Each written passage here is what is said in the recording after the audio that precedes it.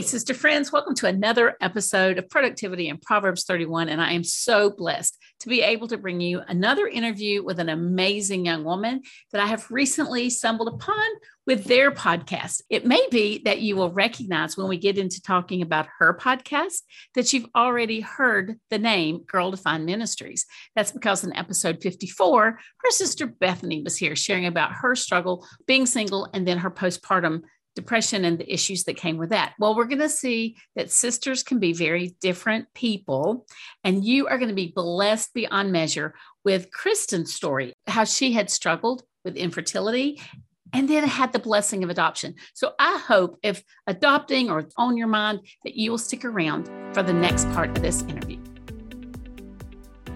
Hey friends, welcome to the Productivity and Proverbs 31 podcast. I'm Kathy Lanham, your host, your mentor across the airways, if you will. I'm a mom of 5, former teacher and top 2% company leader. Now I'm a coach, a podcaster, and a business strategist. Stick around if you're a Christian mom with some big dreams, a messy bun, and sweatpants. You might feel all the guilt, but you refuse to be a Pinterest perfect mom. You live in your car and reheated coffee is a staple.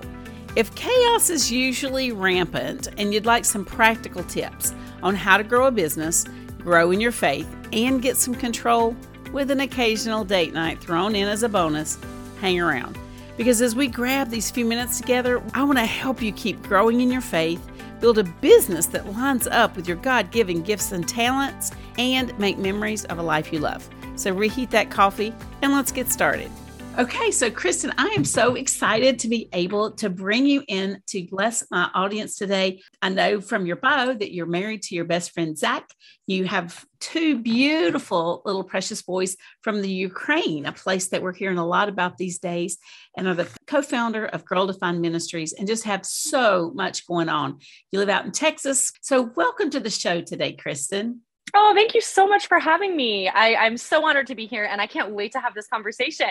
Well, I'm just thrilled and honored. So why don't you just go ahead? I'm going to let you jump in with both feet.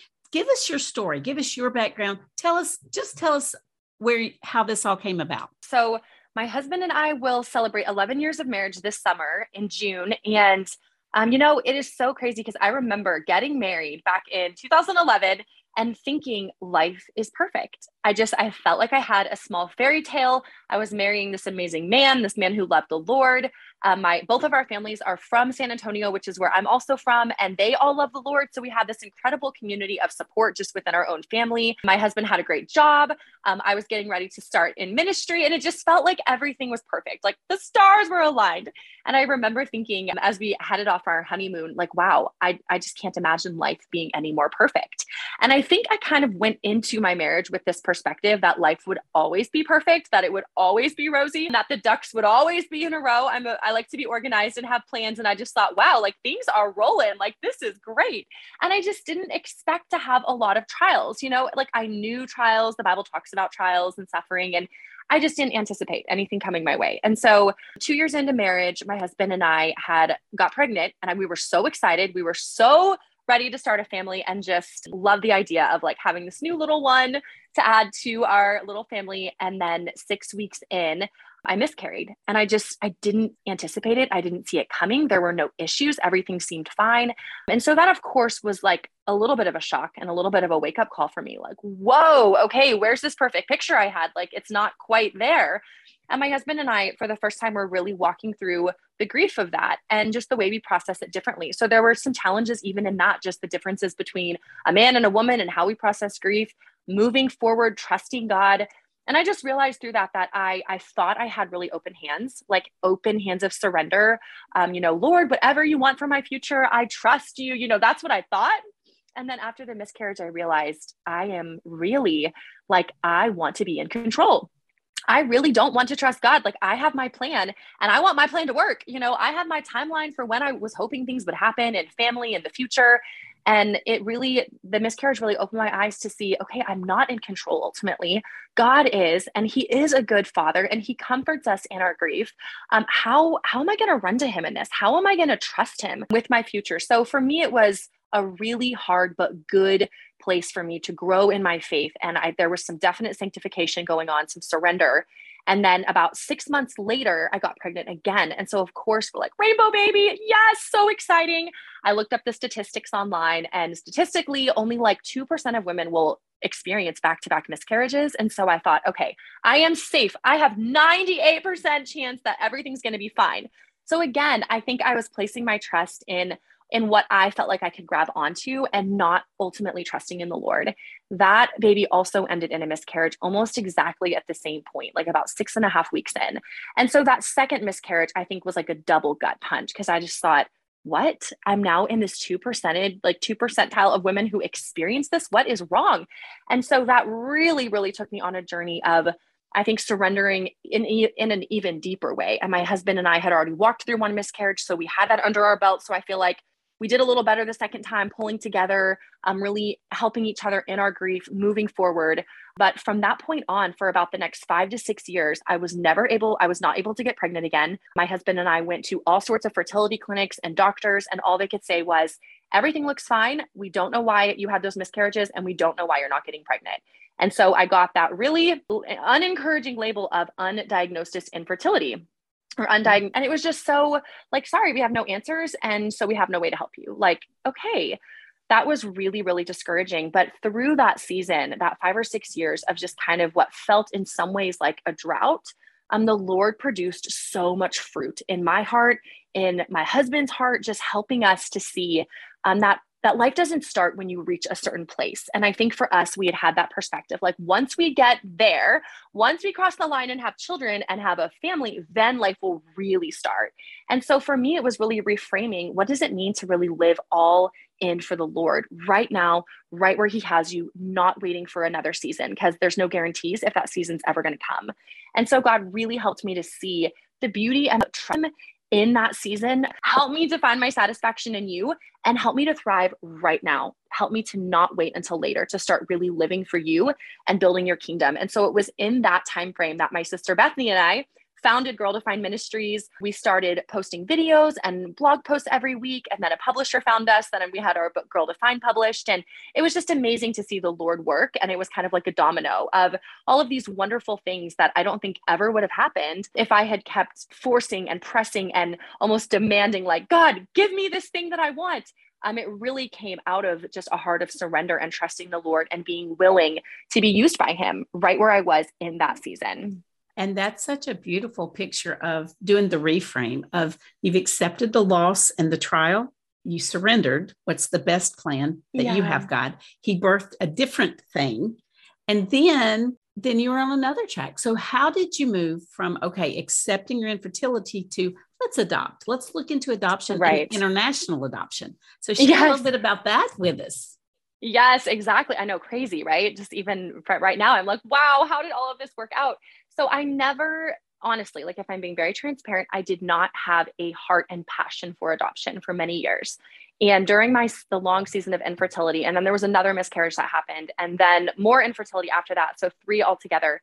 Up to this point, I don't know what the future holds, but yeah, it wasn't on my heart. It wasn't something I felt called to or had a passion for. And I remember so many people asking me over the years, have you and your husband considered adoption? They knew our struggle. They knew we weren't able to have kids and really wanted to. So of course they're well-meaning, well-intentioned, like, have you considered this? And we're like, yes, we have. We just don't feel like it's where God is leading us right now. But as time went on, I really started to see, and actually through a question my sister Bethany lovingly and graciously asked me a few years ago, she just said, have you guys thought more about adoption? And I said, not a ton. We've prayed about it. We just don't know. Like, we don't feel like it's what God has for us. And she just said, do you feel like fear is what's keeping you from exploring adoption? And, like a good sister can see straight into your heart. I was like, oh, like, she was piercing my soul. And it was true. And it's like, for the first time, I could see that I had so much fear around the entire idea of adoption, just all of the upsets that could happen. Things might not work out. I already felt so hurt from the journey of infertility and miscarriage. I was like, I just don't know if I can do another journey. It just feels too risky. And then on the other side, just all of the things that I think a lot of women and men who are considering adoption might think, well, will I have this deep love for them? Will it be the same as if I had biological children? Just all of the really honest questions we ask in our heart that sometimes we're too afraid to say out loud. I was wrestling with a lot of those. And when my sister asked me that question, it really sent me on a journey over the next few weeks of just really examining my heart. Like, where is my heart? Why do I have this fear? What is underneath all of this? And so I found a great book called Adopted for Life by Dr. Russell Moore and read that. I listened to it on audio in like 2 days, and it was transformative in my mind and my heart, just helping me see this incredibly beautiful gospel picture of adoption. And that just like my heart took a 180. And my husband read the same book, and we just discussed it and said, let's set aside some time to really pray and seek the Lord in a fervent way. With no preconceived ideas, with no fear, just Lord, we're open, we are willing. What would you have for us? And that was the first time we had ever approached adoption with that sort of heart posture. So we prayed, and after a few weeks, the Lord just made it so clear. My husband and I were 100% unified. Like, absolutely, we want to pursue adoption. It was like he took our hearts from being fearful and not having that desire to being so filled with love and excitement and like fully desiring it. It's like, it's only the Lord's work. And so we started praying about, okay, where do you start? How do you even start on this path? So of course, I love research. I started doing a bunch of research, listening to every podcast out there. And at the time, my sister Alyssa was dating a Ukrainian, and he is a Ukrainian missionary who lives in Ukraine, but was the churches here in San Antonio is one of his supporting churches, happens to be the church my sister was going to. And so they met there, but of course he moved back to Ukraine. And so they were dating long distance, but through him and getting to know him, we got to know a lot about the country of Ukraine. And we learned about the many, many orphans there. They have a high number of siblings as well that are orphans that are in need of adoption.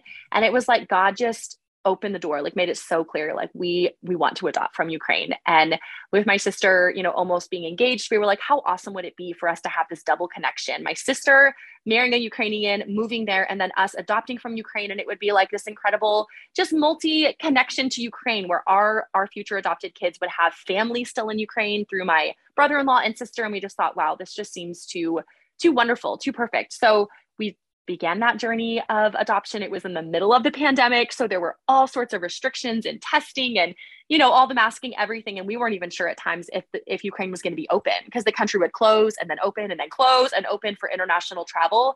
And so it just so happened that the multiple trips we needed to make for adoption, the country was open.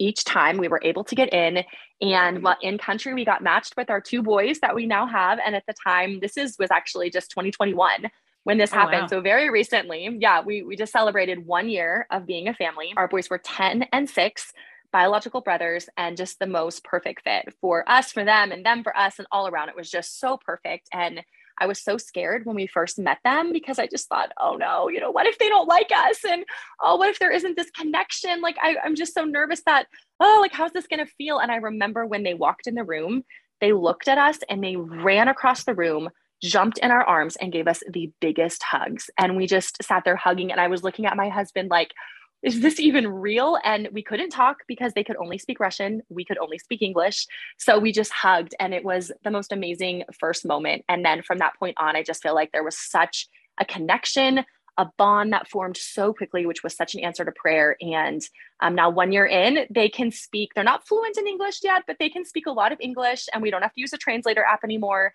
But it's just been so wonderful and beautiful to see God answer my prayer for motherhood, but in such a different way than I ever imagined, but a beautiful way, and one that I wouldn't change for anything. What a story. That is awesome. So now let me ask you, if we have the language difficulty, I mean, I would think that was huge. Plus there's the adjustment to being a family. Yes. And then how do you begin to express your faith? How do you begin to share your faith with these little fellas that know nothing? Or did they? Were they in a mission orphanage? So they knew about that God existed. They had no understanding of the gospel.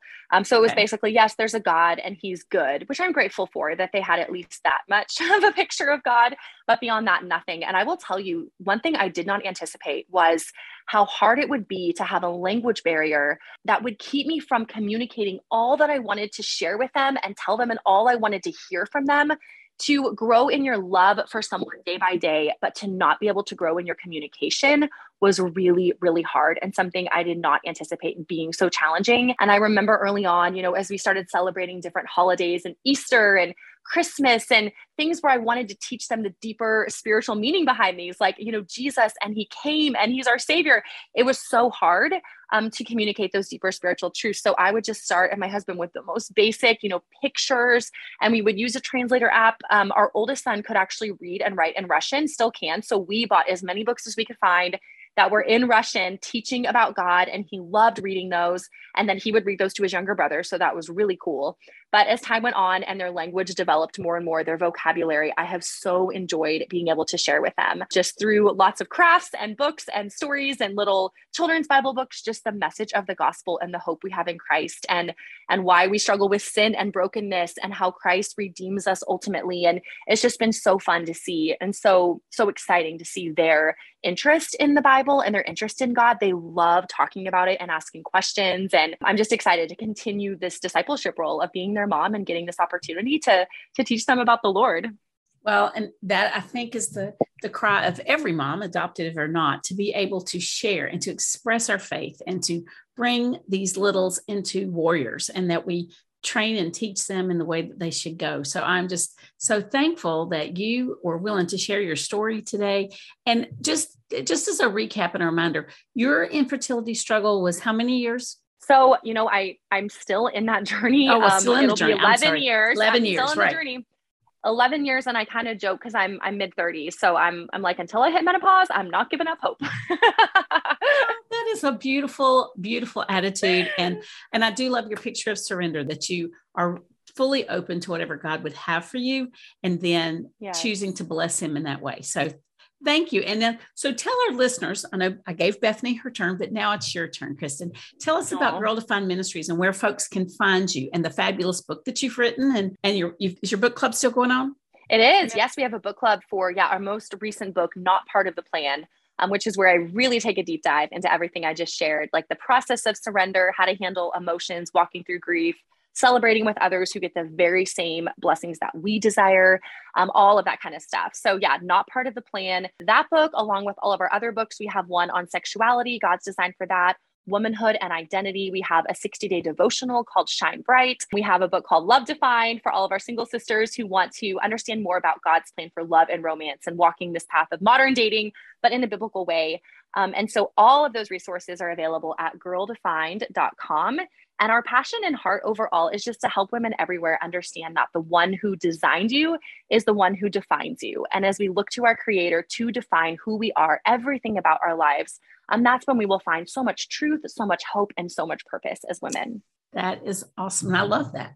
The one who designed you is the one that defines you. That is a great way to end. So thank you. We'll put all that information in the bio, guys, in case you missed it or driving in the car and you couldn't write it down. We'll have all of the information for Kristen. And I just want to say thank you, Kristen, for being here. I appreciate that you poured into our audience. Thank you so much for having me. And I just pray a blessing over all of your audience listening, that they would continue to pursue the Lord and find their ultimate hope in him. I totally agree. So guys, go be a blessing to others, because when you're a blessing to others, you can't help but be blessed yourself. Thanks so much. Until next time, it's Kathy. Hey guys, real quick, I hope this episode was a blessing to you and that you learned a nugget of truth, got a laugh, or had something that you can share. It would be such a blessing to me if you would go over to iTunes and leave me both a starred and a written review. I would love to be able to read some of those reviews online, and that pours into my ministry and my work so much. In addition, if you want some of our free things, that's found over at KathyLanham.com. I'd love to connect on social media. DM me at Kathy Lanham. That's my handle over on Instagram. So until next time, go be a blessing to others, because when you're a blessing to others, you can't help but be blessed yourself. Take care.